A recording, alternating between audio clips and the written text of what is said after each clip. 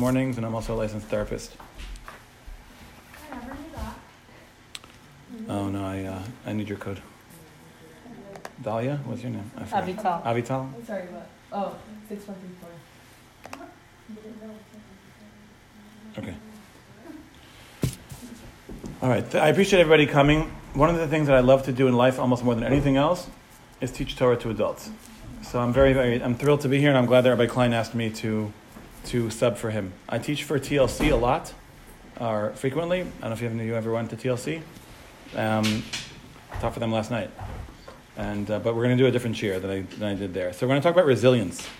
I think resilience is the most important midah that a person can develop. Okay, it's not something that you either have or don't have. I think resilience is something that you can develop, and at the end of this year, we'll talk a little bit about how to go about developing it, what kinds of questions a person needs to ask themselves in order to make sure that they are developing it and acting on it. And if you have children, some of you are married, some of you have children on the way somewhere, right? So if you can help your children or your students, any of you teachers, okay? If you can help your students or your children foster resilience, if you can do that, that'll be a tremendous bracha for them. So what is resilience? Maybe you guys can give me a good definition. I don't like to just lecture. I like you guys to get involved. Not giving up, okay? Like keep going through. The ability to bounce back from something. Okay. Push through. Persevere. Okay. All right. According to my online Oxford dictionary, the capacity to recover quickly from difficulties or toughness. But it's obviously in sync with what you said. In general, resilience describes the ability of a person or people to persist towards reaching their destination or their goal, notwithstanding many challenges that they may have on their journey. That's from some TED Talk. Okay. So the first thing I'm going to ask you, maybe you can brainstorm, you can think of some Mamori Chazal that kind of touch on this idea. Can you think of any teachings from Mishnah, from Talmud, something that you heard for Pirkei Avos, something like that kind of touches on this concept? Sheva Yipol Tzadik V'Kam, right? That a tzaddik falls 7 times and gets back up. We're going to talk about that later. Okay? Anybody else? So there's a famous story with Rabbi Preda and his Talmud. Rabbi Preda taught his Talmud 400 times and he still wasn't getting it, so he taught him a 401st time. So that's resilience. To me, actually, if everyone says, wow, what a great rabbi, that he taught his students something, he wasn't able to understand it the first 400 times. And the 401st time, he finally got it. But if I was the Rebbe, I probably would have given up after at least 50, 60 times. I don't know, But you imagine 401 times? When last year when I started teaching middle school boys for the first time, I've taught in Beis Yaakov, wherever, Beis Yaakov, right? I taught in Beis Yaakov, and it was my first time though teaching middle school boys, and I realized, probably that student paid attention to every single one of the 400, because if he was spacing out, I don't think the Rebbe would have kept going. Okay? But I think it demonstrates the resilience of the Rebbe and of the Talmud, both, the Rebbe and the student. There's a fascinating Gemara in Brachos, in Daf Lamed Beis, Lamed Beis. We'll do this in Daf Yomi in about a week or so. The Gemara says, Amar Rabbi Chama b'Rabbi Chanina, Imra Adam shehispalel v'lo nene. If a person davens and he sees that he hasn't been answered yet, Yachzar v'yispalel, he should daven again. Shenemar brings a pasuk that we're familiar with. Kavel Hashem, hope to Hashem. Chazak, take strength. V'yametz libecha, be courageous in your heart. V'kavel Hashem, and hope to Hashem again. I'll say the pasuk one more time. Kavel Hashem, hope to Hashem. Chazak v'yametz libecha, be courageous, be strong. V'kavel Hashem, and hope again. What does it mean, hope again? It means that you shouldn't give up. That's what the pasuk is saying, according to the Gemara. You daven, and you're trying, and you're trying, and you're trying, and you're trying, and not answered. Says the Gemara, try again. And that's what the pasuk is saying. To me, this pasuk, and this Chazal, the Gemara in Brachos about Tefillah, really demonstrates, I think, more than anything else. Throughout history, especially Jewish history, there are a number of people, or the Jewish people themselves, who've proven to be resilient. So again, I want to ask you if you can, do a very short, brief brainstorming session here. Well, who can you think of that was a resilient person in Jewish history? Rabbi Akiva, why? Because he kept trying to learn again and again. He had 24,000 Talmidim who died, and then he rebuilt the yeshiva afterwards. I mean, that's unbelievable. Right, very good. It's a great example. What about in Tanakh? Can you think of it? David HaMelech? Avram Avinu has 10 nisyonos. He has 10 tests. Okay. David HaMelech, certainly. Anybody else? David, yeah, Yosef could have easily given up. Okay. What do you mean? Like, first with her husband and then with the kids. For sure. Okay, so obviously Tanakh is full of examples of people who are resilient. The ones that I wrote that were not mentioned, Yitzchak's wells were stolen, but he kept digging new ones. We're going to come back to that in a little bit. Moshe Rabbeinu ignored, disrespected, challenged, rebelled against, but stayed loyal to Bnei Yisrael, didn't give up on them. Hashem gave him an opportunity to give up on them, right? After the Egel Azav, he says, I'll just destroy the Jewish people and I'll rebuild from you. Moshe says, I'm not giving up on the Jewish people. Noah. What do you mean? I don't know his name. Noach was resilient. I mean, he spent 120 years. Thank you. He spent 120 years building that teva. How many of us have spent more than 10 minutes, without plagiarizing? I'm just joking. Okay. Okay. I ran I have a daughter who's in 9th grade now in Beis Yaakov, and she wrote, I think it was last year, she wrote an essay. And it was so good. So I don't know if I told you this, but I actually ran it through one of these plagiarism websites. And it was 99.9% plagiary free. Oh. Yeah. There was one quote that they... Impossible. Yeah. It's like they always take like your words and put the and together, and they're gonna be like, oh, please. Right. Yeah, anyway, yeah. Okay, Nevi'im were ignored or persecuted, but stayed loyal to their mission, to Hashem. Yeshayo, Yirmiyahu. I mean, I'm not a big expert in Navi. You guys probably know Navi much better than I do. But the Nevi'im throughout Navi are just, and yet they do what they have to do. Like Yonah gives up. That's an example of where he wasn't initially resilient, right? The Jewish people throughout history persevere, push on despite hardships. How long is this shir usually? 45 minutes? Until you guys are spacing out? Usually it's till like 9:45, 10. I'm not going. It starts at 7:30 usually. What? 7:45. You go from 7:45 to 10 o'clock? It's supposed to be 7:45. Not To 9? It usually goes long. All right. It always goes long. It's my intention. I have a client in the valley right after 9:30, so we're okay. So I'm gonna talk fast, but I'll keep you guys in it. Sound good? Okay. There's a famous quote from Mark Twain. You guys know the famous quote from Mark Twain? about the Jews. The one about the Jews. You know that quote? Okay, so I could skip it. All right. No, I don't know. Okay. Harper's Magazine, September 1899. If the statistics are right, the Jews constitute but 1/4% of the human race. It suggests a nebulous puff of stardust lost in the blaze of the Milky Way. Properly, the Jew ought hardly to be heard of. But he is heard of, has always been heard of. He's as prominent on the planet as any other people. And his importance is extravagantly out of proportion to the smallness of his bulk. The Egyptians, the Babylonians, and the Persians rose, filled the planet with sound and splendor, then faded to dream stuff. That's my favorite word in the passage. And passed away. The Greeks and Romans followed and made a vast noise, and they were gone. Other people have sprung up and held their torch high for a time, but it burned out, and they sit in twilight now, and have vanished. The Jew saw them all, survived them all, and is now what he always was, exhibiting no decadence, no infirmities of age, no weakening of his parts, no slowing of his energies, no dulling of his alert but aggressive mind. All things are mortal but the Jews. All other forces pass, but he remains. What is the secret of his immortality? To me, that's a great illustration of an outsider making an observation about the resilience of the Jewish people. Without bringing Hashem into the equation, obviously.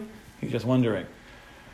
My daughter, Rivki, who's a 9th grader in Beis Yaakov, I have a standing offer to her. She has an incredible memory. If she memorizes this passage, I will give her $20, and she will say it at the Pesach Seder. So far, she hasn't taken me up on it, but I think it's a cool thing to know by heart. So I'm encouraging her.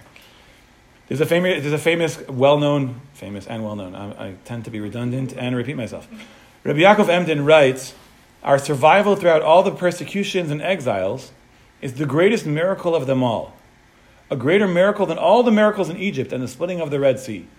You'll find rabbis often put these two quotes together.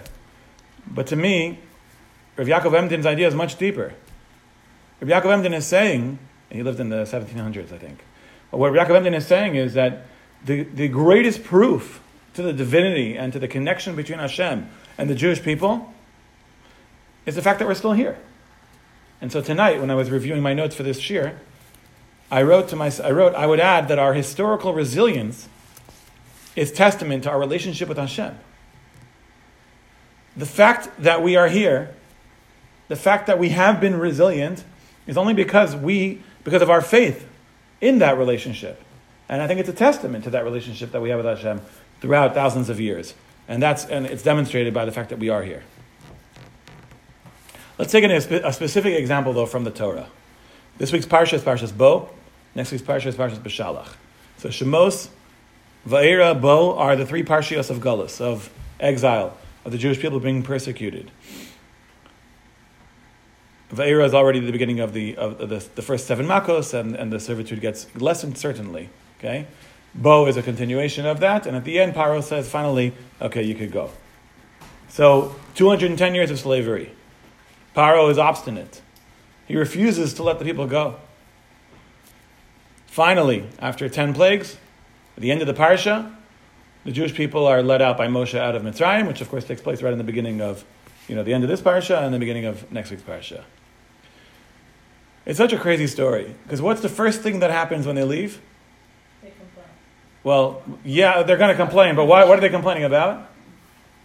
What did you say? Why did they take Why do you We'll get to that in a second. If only we should have died. Yeah, but where were they? In the Midbar.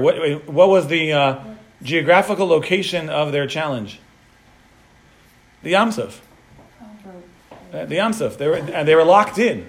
They were locked in. On one side was wilderness, and it was barren, and they couldn't go there. On the other side was the Egyptian army. On the other side was the ocean, and they're trapped. And they say to Hashem, like, what did you do this? What are we here for? They cried out of fear. They cried out in anguish. And Hashem says to Moshe, and somebody wrote, God communicated the spirit of Jewish resilience in his words. And Hashem was telling Moshe, teach the people to be resilient. This is a moment that calls for resiliency. And Nachshon led by example, didn't he? And he demonstrated incredible bitachon at this moment of crisis. I wrote tonight, when I was again reviewing my notes tonight, I wrote, perhaps this is a definition of resilience.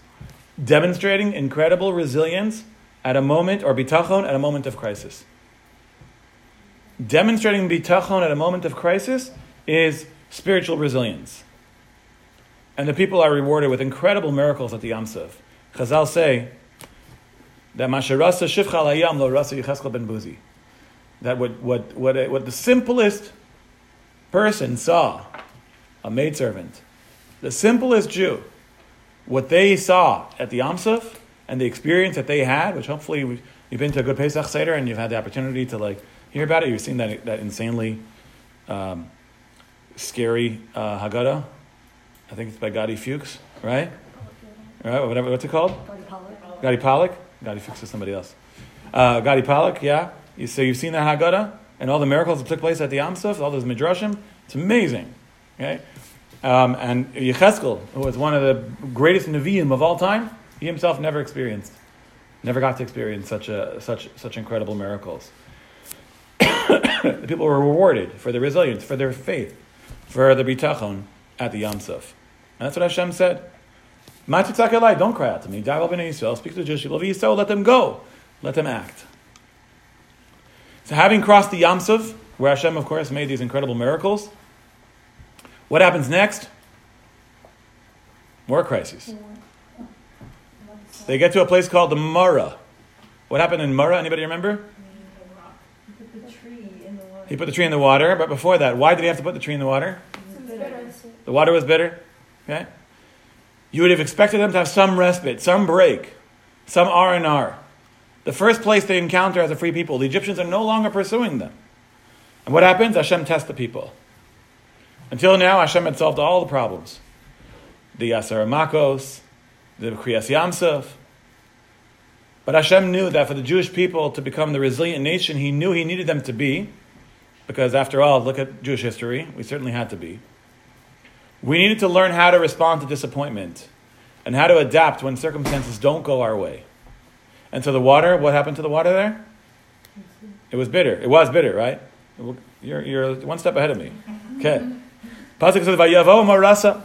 They came to Mara. V'lo yachlu lishos mayim Mara. They couldn't drink the water of Mara. Ki marim heim, because it was bitter. Al ken karashim Mara. That's why it was called Mara. Mara means bitter. Vayilonu amal Moshe. Initially, they complained. They grumbled against Moshe. Manishte. What are we going to drink? Vayitzak al Hashem. So he cried out to Hashem. Hashem showed him a piece of wood. He threw it into the water. The water became sweet. Then the pasuk says like this: Vayomim Shema tishma l'kol Hashem Elokecha. He said, if you will listen to the voice of Hashem your God, Vayashar be'inav taseh, you do that which is upright in Hashem's eyes. V'yazanta l'mitzvosav, you listen to His mitzvos. V'shamarta kol chukav, and keep His chukim. Then kol machal asher samti mitzrayim la'osam lecha ki ani Hashem rafecha. Any of the diseases I brought upon you, upon the Egyptians rather, I won't bring upon you. I am Hashem, your healer. What's Hashem doing? Hashem is telling them that I'm going to take care of you. Why did Hashem do this? Why was it necessary to have a test right away? As I just said, they left Mitzrayim. They're chased by the Egyptians. They're stuck at the Yam Suf. They're finally through. And we know that they knew the Egyptians were no longer pursuing them because the water spat the Egyptians out and they saw the dead Egyptians there. There's nobody coming after them anymore. In the first place they go, they have no water. There's water there, but the water's bitter. Because it could be easy for them to trust themselves and be like, oh, well, maybe it's not after all. And then forget that Hashem said that. Maybe it's one of those. Could be. But the Nitziv says something amazing that I want to share with you. That the Nitziv is Rabbi Naftali Tzvi Yehuda Berlin lived at the turn of the 20th century, the end of the 1900s, end of the 1800s, beginning of the 1900s. And he was Rosh Hashiva in Vilna, I believe. Rabbi Naftali Tzvi Yehuda Berlin, the Nitziv. He wrote a sefer on Chumash called Ha'emek Davar. I'm sure you've heard it quoted before. And he says, he brings two reasons. I'm just going to focus on the second one. Why was it? Imagine, he says, you're in charge. You're in charge of a trip. Okay? You're in charge of a trip. You've got your class. How many students are in your class? 13. You have 13 students in your class, and you're going on a school trip. One of the things you either do is you make sure they bring lunch with them, or you arrange to have lunch there. Imagine you did neither one of those things. What would happen? Hungry. They would be complaining. Yeah. The sensation they would feel would be hunger. The behavior they would demonstrate would be complaining. Okay? So now, HaKadosh Baruch Hu is not a good planner. You don't think he knows logistics? Right? It's only Amazon that knows how to do logistics. Well, of course Hashem knows how to do logistics. So why didn't he prepare the way for them? Why didn't he give them water? Make sure that he led them to a place that had water. It was about to test them? So it was to test them. It was to challenge them. It was to teach them and to ingrain the resilience within them. So he says, Ratza Kadosh Baruch Hu, let me read it, okay? So he says, Visham Nisahu, there he tested the Jewish people, Vishvila Kol Hador, for every generation, not just for that generation. He says, Hashem wanted, he said something fascinating, Lahargilo be'esek parnasa ladoros, to get them used to the concept of having to put in effort. Esek haparnasa means to make a living. Ladoros, for generations. A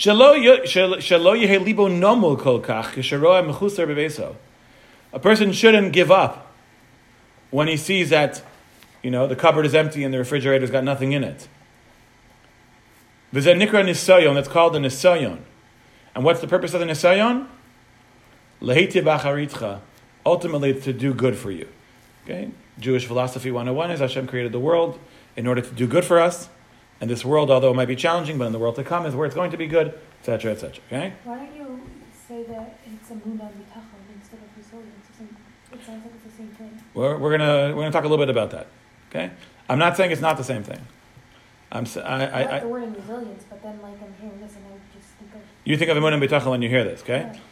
Yeah. Emunah and Bitachon are the spiritual qualities a person needs in order to be resilient. Okay? Resilience is the midah that comes about through Emunah and Bitachon. It's kind of synonymous. Because I'm a therapist.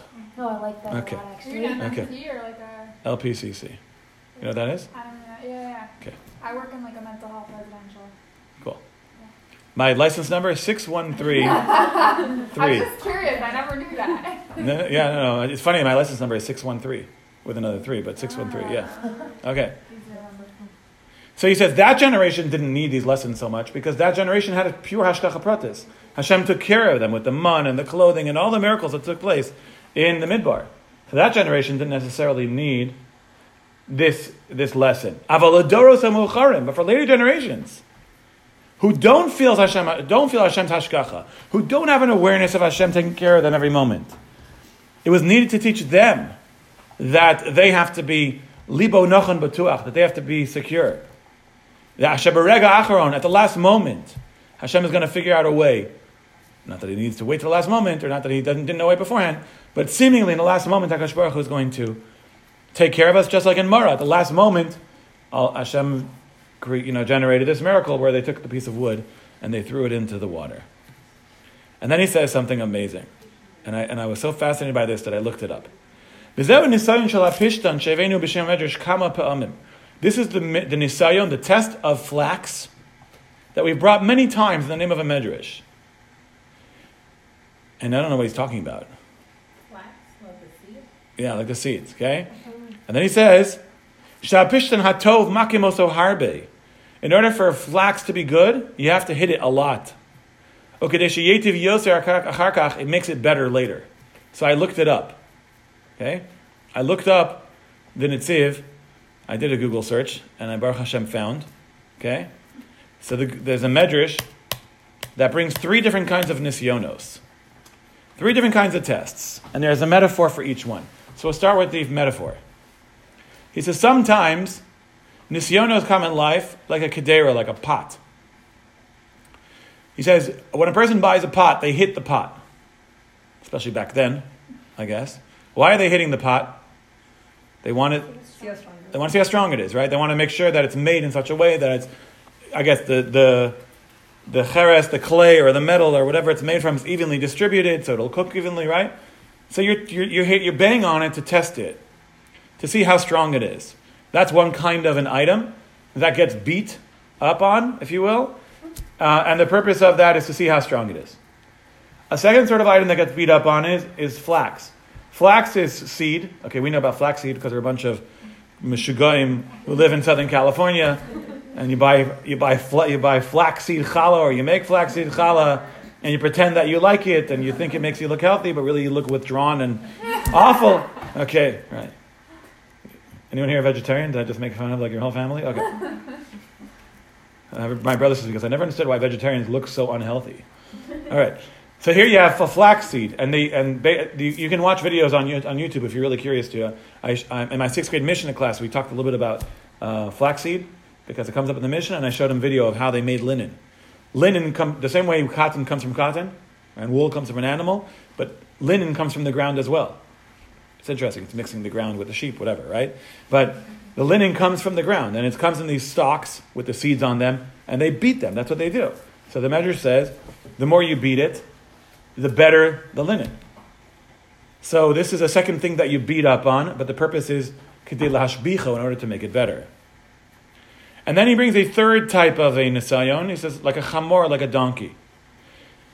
What happens with a chamor or donkey? You're not hitting it in order to try to know how strong it is or to make it better, but rather you load up a donkey and you keep going to see how much it can handle. You're not beating up on it, but you're loading up. You're making it heavier and heavier. And he says, Chomash mosif hachamor lisa mosif balavachakam mizono. The owner is going to be responsible, of course, that the more you cause the donkey to do, the more you're going to have to feed it to make sure that it could regain its strength. So he says, sometimes Hashem gives us a nisayon. If you came tonight just to hear this idea, it's worth it. Okay? And I'm thrilled that Rabbi Klein asked me to do this class because I found this Netziv and it's awesome. Okay? So he explains the Netziv. He's explaining the Medrash. Sometimes the nisayon comes, ladas koach tzidkas adam. To know how strong a person is, how righteous a person is. Zen nikra bechina. Lahafkin means, like we say in Daven, lahafkin ben yom, right? To distinguish. To understand. That's number one, and that's like the pot. So some nisyonos are like a kedera, like beating a pot. Just to see how strong we are. Number 3, I'll skip it number 2, I'll come back to it, it's in a moment, because that's the one we need. He says, sometimes the nisayon comes la'avon hador. You see righteous people who are suffering. I'm not going to talk tonight about why tzaddikim, tzaddik v'ralo. Okay, we're not going to talk about that tonight. If you want to talk about that some other time, we can. I have a phenomenal shir that I developed. It's called "When Bad Things Happen to Good People," not "Why Bad Things Happen to Good People." Okay, that's basically the whole shir. All right, don't ask why. Ask what you should do when. And so he says, sometimes some tzaddikim have maser yisurim. Hashem loads them down with suffering, and they're there as a kapara for the door, for the generation, and afterwards Hashem rewards them. So that's like the donkey, lahavdil. You load up on the donkey to see how much it can carry. And the second type is lihitzadek, in order to make better.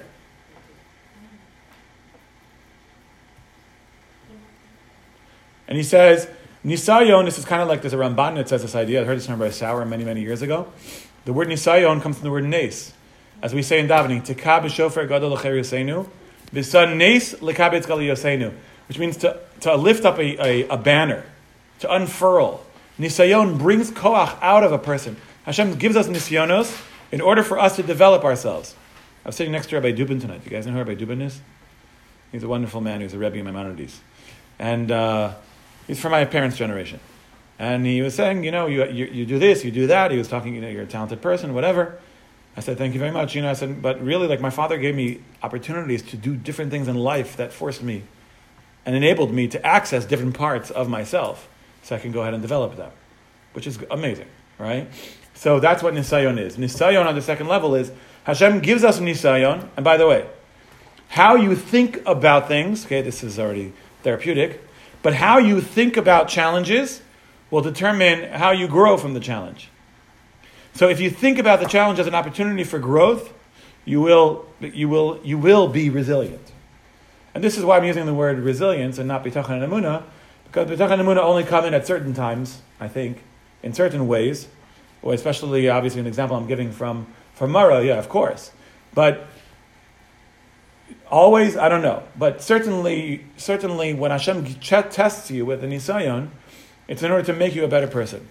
Nechama is the only one here who's been to my house for Shabbos, and you know that we have a daughter with significant special needs. Her name is Tehila. She actually goes to school not far from here. Right across from Valley College, there's a place called the Help Group. Right, so she goes to school there. Baruch Hashem, she's in a great program. I don't know that I was such a patient person when I got married.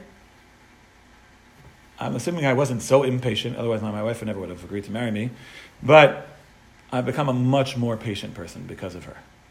That's an nisayon that has made me into a better person. And I think I'm sure you can all relate. The truth is that when it comes to shiurim, it's like it's very boring and a terrible way to learn because it's just me talking. Right? But I would ask you to ask yourself, what nisayon have you had in life that has forced you to become a better person? That's the nisayon that we're talking about over here. And that's the nisayon, that's resilience. Now, resilience is the midah that enables you to become the better person. So what if someone, someone has cancer and then they die from it? Like, where's the opportunity to use that? Let me give you the opposite. Let me tell you a story, okay? And you'll tell me if it makes sense. Just so you know, and don't worry, I'm not offended, okay? My father passed away from cancer, my sister passed away from cancer. So I have experience, unfortunately, in this area. I recently went to visit somebody in the hospital. He's a very old man, he's in his 90s. His mind is totally with it. He suffers from diabetes. He has gangrene in both feet. They would need to amputate both feet. It's very horrible, very sad. He's not interested in living like that. He sees no purpose in living a life like that. And therefore he stopped doing dialysis. It's not halachic, okay? Halachically, you should try to keep himself alive. Dialysis is keeping him alive. He stopped the dialysis. You have another person, right, in the next room, I'm making this part up, who has the same nisayon, and it makes them into... They're both going to die 6 months apart from each other, right? They're terminal. The only question is, how long can you hold it off? One person becomes a great person, and the other just gives in. So my sister, Shalom, when she had cancer, she had something called non-Hodgkin's lymphoma. They have a better cure for it nowadays than they did at the time. She died in 2001. She was 23 years old. I was, 21 years old. She demonstrated incredible emunah, incredible bitachon. There's a book if anybody would like to see it and you're inspired by these sorts of things. But there's a whole book about her nisyonos and how she handled them. But she used it as an opportunity for growth, and she died from it. What's the book called? It's I think it's called The Rose Amongst the Thorns, but it's not. You can't buy it on Amazon. It's a book. We have it in the house. We used to have hundreds of copies. We gave most of them away. Okay, her friends are the ones that wrote the book. It's kind of like a memory book, together with it was their way of mourning. One of the harder things when people when friends die is you can't sit shiva, and it's kind of awkward, right? Okay. Obviously, family does, but for friends it's a little bit harder. So this was one thing that her friends did. Let's talk about Yitzchak's wells. Okay, so this is kind of our second source. Our first source was Avraham Avinu. It's not Avraham Avinu, but the Jewish people at Mara. Okay, and then this idea from the Netziv that Hashem is testing us, and the therapeutic idea that I'm throwing in there is how you think about something will determine how you come out of it. We know about Yitzchak and the Plishtim. Yitzchak dug wells, and the Plishtim stole them. Listen to the language of the Chavetz Chaim here. Because again, the Torah doesn't tell us stories just because they're stories. The Torah tells us something so that we can learn from it. Inyan HaBe'ero, says the Chavetz Chaim. What's the idea of the wells that Yitzchak dug? It's coming to teach us. Shel olam lo yirafeh ha'adam es yadav. A person should never weaken himself from continuing that which you began. Don't give up. Don't be weak. If Yitzchak dug a well and didn't find water, he dug another well until he found water. If the people came to fight with him and argue with him, he left that well, he went somewhere else. Until in the end, he was successful and he made a well called Rechovot. And then listen to this. Similarly, he says, whenever it comes to anything physical or spiritual, whether it's in business or whether it's in the study of Torah, or I would add personal development. Someone who initially is unsuccessful, they shouldn't give up. In the end, they're going to be successful. If in the beginning you stumble, but in the end, you're going to be successful. What's the language here that's so awesome? This lesson from Yitzchak is meant to be applied to everything that we do. If you start something, finish it. If you're engaged in bettering yourself, it's going to be hard, and you're going to fall. But in the end, you should make sure you don't give up, because in the end, you're going to be successful.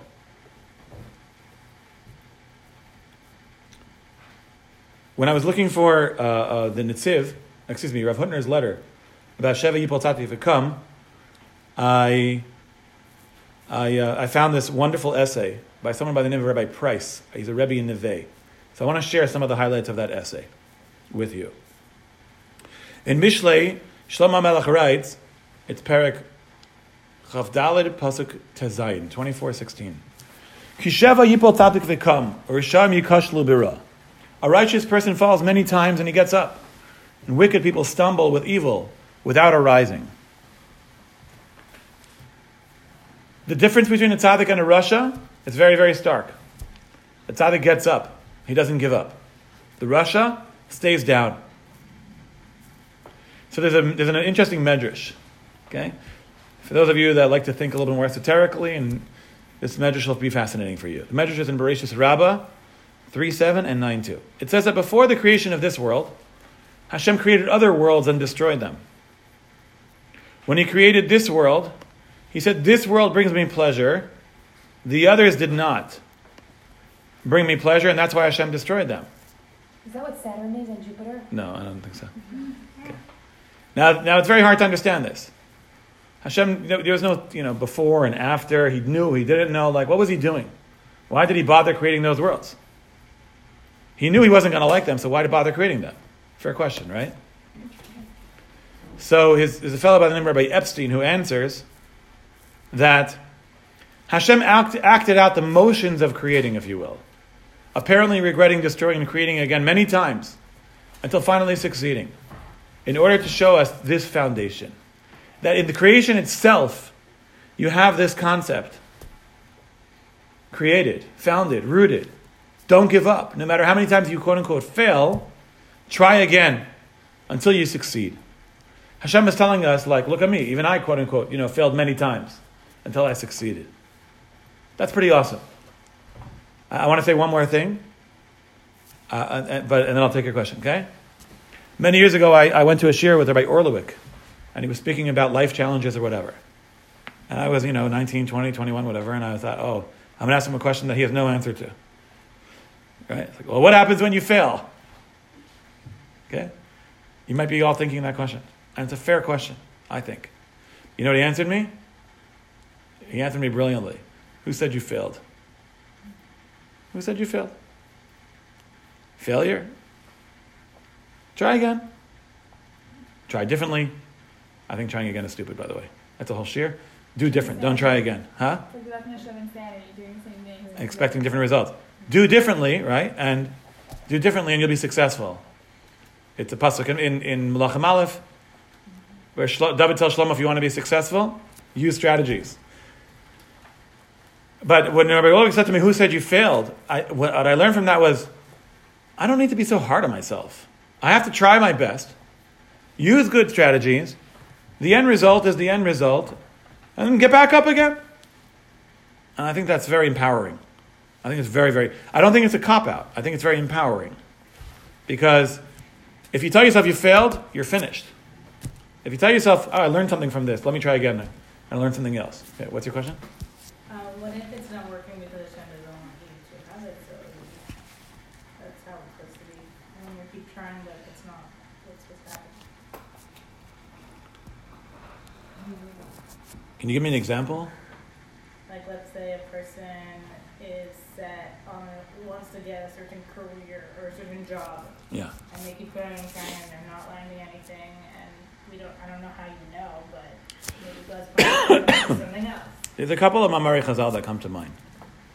So, number one is a pasuk. Rabos machshavos belevish, v'atas Hashem hisakum. You say it Shabbos morning. Which is that you have many ideas of what you might want to do. But in the end, Hashem is going to you're going to be doing what Hashem wants you to do.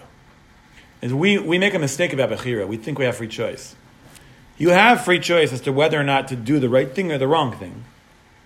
But you don't have free choice like which job you're going to get. There's so many other factors at play. That make sense? Yeah. When my wife and I were leaving Baltimore and we were looking for an out-of-town kollel, this is back in 2008, okay, a little while ago, 12 years ago, I had 3 job offers. Calgary,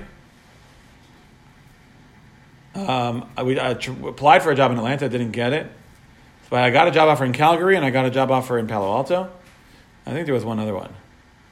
And in the end, we went to Palo Alto. That's where Hashem wanted us. Why did I can tell you why I chose that one. I like the weather's better than Calgary. Okay, I mean, you think you know why you chose it, right? I have friends there, all true. Do we have challenges in Palo Alto that we didn't want? Of course we did. But in the end, that's where Hashem wanted us. If someone keeps trying again for something specific. How do you? So I think there's another chazal, B'derech Shadam Rotza Leilech Molichin also, that where a person wants to go, Hashem eventually will help them get there. I don't know how these two things kind of fit together. But I think, should you tell yourself, I really tried for that job, let's say maybe it's not meant to be.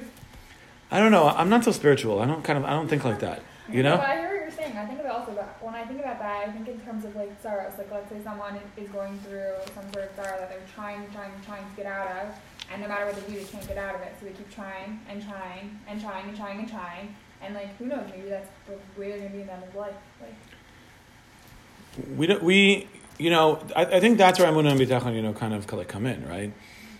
That is that Emunah is that academically, intellectually, I believe that Hashem knows what He's doing.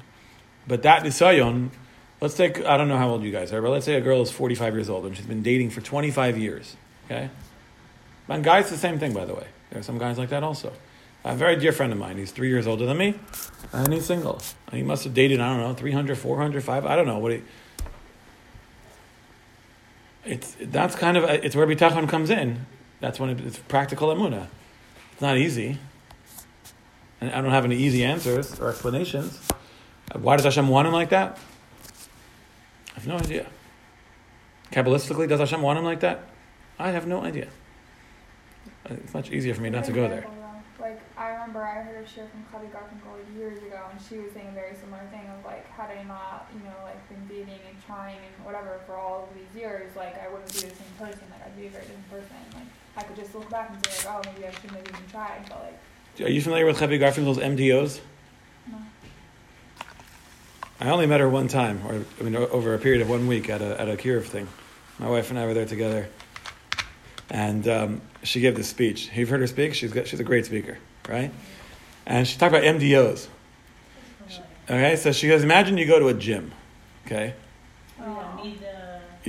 Media development opportunity, right? Yeah, right? Well, like if you just go to the gym... So imagine you're an alien and you go into a gym, okay? So I went to work out today, okay? And I work out with a trainer.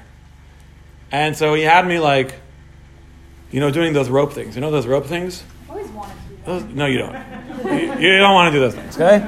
That's horrible, right? And I'm like fetching, right? And to me, it's like I can't feel my arms afterwards. I'm a meshugana, like what am I doing? Right? So the alien comes and he sees you. He thinks he's a torturer, and Nebuch, you're being tortured, right? But obviously, something good is coming out of it, right? So she says that every opportunity in life that comes your way, every nisayon that comes your way, and that's the pishtan, that's the flax. So every challenge, and sometimes it's a challenge that lasts for years. It makes you or breaks you, right? Hopefully, it makes you, and that's how she talks about it.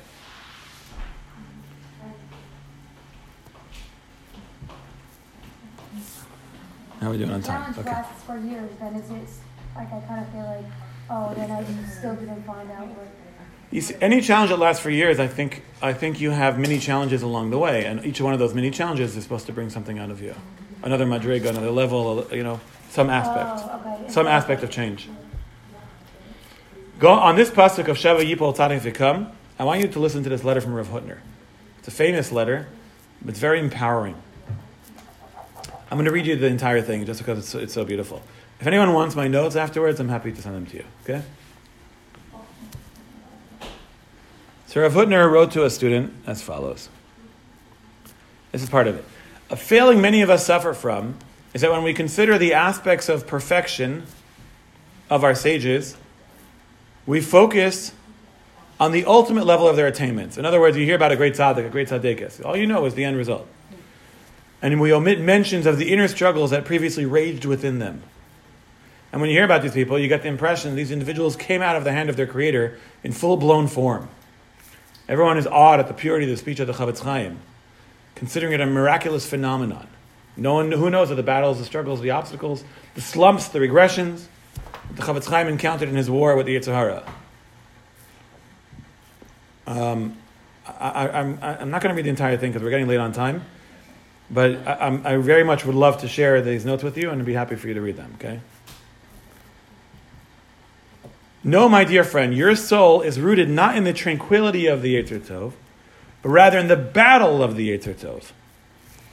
Your precious, warm-hearted letter testifies as 100 witnesses, it's a Gemara expression, that you're a worthy warrior in the battalion of the Yetzer Tov. The English expression, lose a battle and win a war, applies. Certainly you have stumbled. He was basically very depressed and he wanted to give up, this person, okay? Certainly you have stumbled and will tumble again. And in many battles you will fall lame. I promise you, though, that after those losing campaigns, you'll emerge from the war with the laurels of victory upon your head. Lose battles, but win wars. Says Rav Hutner, that what does it mean, Sheva Yipol Tzaddik, V'Kam 7 times the tzaddik falls and gets back up? The essence of the tzaddik is rising again, is by way of his 7 falls. In other words, the way that I've heard this quoted, it's a little bit different here, is what makes the tzaddik great is the fact that he fell and got back up. And there's a lashon like that, right? Eino dome, somebody to somebody. Yeah, something like that, right? You have two people. You have two people. One of them has experienced challenges and has, risen to the occasion, and the other never experienced challenges, and they're just a righteous person. I think there's another chazal like that. B'makom shebal tshuva omed ein tzaddik gomer omed, right? Where the bal tshuva stands, a tzaddik doesn't stand. Sheva yipol tzaddik v'kam. What made the person great was the fact that he fell and he used that falling, and he got back up from it. That's resilience. There's so much more here, and I have so much more in my notes here. Baruch Hashem, and if I knew that you guys wanted to go till 10 o'clock, maybe I would have done that. Okay? How many of you ever had chicken soup for the soul? It's famous, it's famous because I read it. But and I remember having read it, but in this essay from Rabbi Price, he includes it. He includes different people who failed many times and then succeeded in the end. So listen to this guy, okay? At 7 years old, his family was forced out of their home. He had to go to work to support them. At 9, his mother died. Don't say who it is if you know, okay? At 22, he failed in business. 23, he ran for state legislature and lost. He lost his job. He couldn't get into law school. At 24, he borrowed money from a friend to start a business. He went bankrupt. He spent the next 17 years of his life paying off this debt. At 25, he ran for state and legislature again, and this time he won. At 26, was engaged to be married. His bride died. His heart was broken. At 27, he had a total nervous breakdown and was in bed for 6 months. 29, he sought to become the speaker of the state legislature and lost. 31, what a loser, right? He sought to become the elector, I'm not sure what that is, and lost. 34 years old, he ran for Congress and lost. Finally, at 37, he ran for Congress and he won. 39, he ran for re-election, and guess what happened? He lost. 40 years old, he sought the job of land officer in his home and was rejected. 45 years old, he ran for the Senate of the United States and he lost. 47 years old, he tried to get the vice presidential nomination at his party's national convention. He got less than 100 votes. At 49 years old, he ran for U.S. Senate again and lost. Anyone know who I'm talking about? 51 years old, he was elected president of the United States. 51 years old, he's elected president of the United States. Abraham Lincoln. If you were that guy, would you keep going? No. Ain't no way. I never knew that. Ain't no way, right? I would probably kill myself. All right. He was quoted as saying, "The path was worn and slippery. My foot slipped from under me, knocking the other out of the way. But I recovered and said to myself, it's a slip and not a fall." Everyone knows about Thomas Edison? There's a quote in the school where I work at Maimonides. It says, "I discovered 10,000 ways of not doing it correctly." So it's 10,000 discoveries. That's okay. All right. There's much more here, and I'm so happy again, like I said, to share my notes with you. But I want to, I'll tell you about a modern day person, Howard Schultz. Everyone knows who Howard Schultz is? No. He's the founder and executive chairman of Starbucks. No. Oh, he's like God, right? Okay. No, I don't like Starbucks. Me neither. All right. I have a $30 gift card to Starbucks. It's been sitting in my car for 6 months. It's still full. All right. He tried to raise money to establish a coffee company whose business model became the blueprint for the success of Starbucks. 217 different investors rejected his proposition. That's crazy. Okay. We're almost out of time. Really, we're out of time. But I want to tell you a couple more things. When I was researching this, the first time I gave this year, although I added a lot to it tonight, so don't feel like you're just getting a rerun. Okay. I found this great article, and again, if Rabbi Klein shares my notes with you, I'm happy for him too. Okay. So they bring 3 qualities of resilient people. Number 1. Wow, Deborah Freeman is still online. Okay. Oken, sorry. All right. Number 1. Resilient people get that stuff happens. In other words, if you think everything is going to be perfect, things are going to collapse and you won't recover. But knowing that not everything is going to be perfect. Some of you are married, some of you are single. You know. Or you don't know. You're saying have low expectations. No, don't have low expectations. Have expectations that things are going to be hard, but also have expectations that you're going to grow from it and become a better person from it. Be realistic. Be hopeful, optimistic, and realistic. Don't be the pessimist realist. Be the optimist realist. Okay? Number 2. Resilient people are really good at choosing carefully where they put their attention. They manage their focus so that things they can handle and change, and things that they can control, they do, and things they can't, they say, well, it's not up to me. Serenity prayer. James. Okay?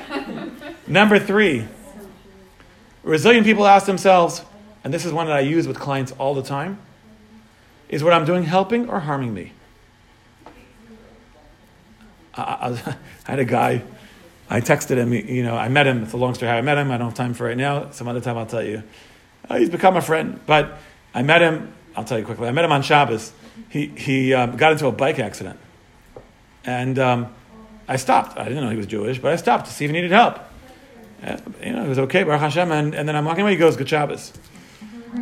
And I turned around, I was like, what's your name again? And then Matzu Shabbos, I stalked him on Facebook, and I found him, but like the whole Shabbos, like, what's his name? He lives around the corner from me. Anyway, so he came to Shul Rosh Hashanah Yom Kippur one year. The next year, I invited him for Rosh Hashanah Yom Kippur. He's come to our house for meals on occasion. And so I invited him for Rosh Hashanah Yom Kippur, and he's like, I don't think I'm going to come this year. I was like, why not? He goes, I'm not in the mood.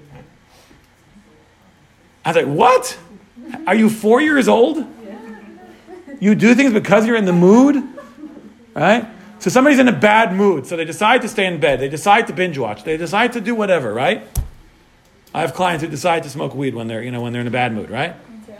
No, not the weed. I understood it.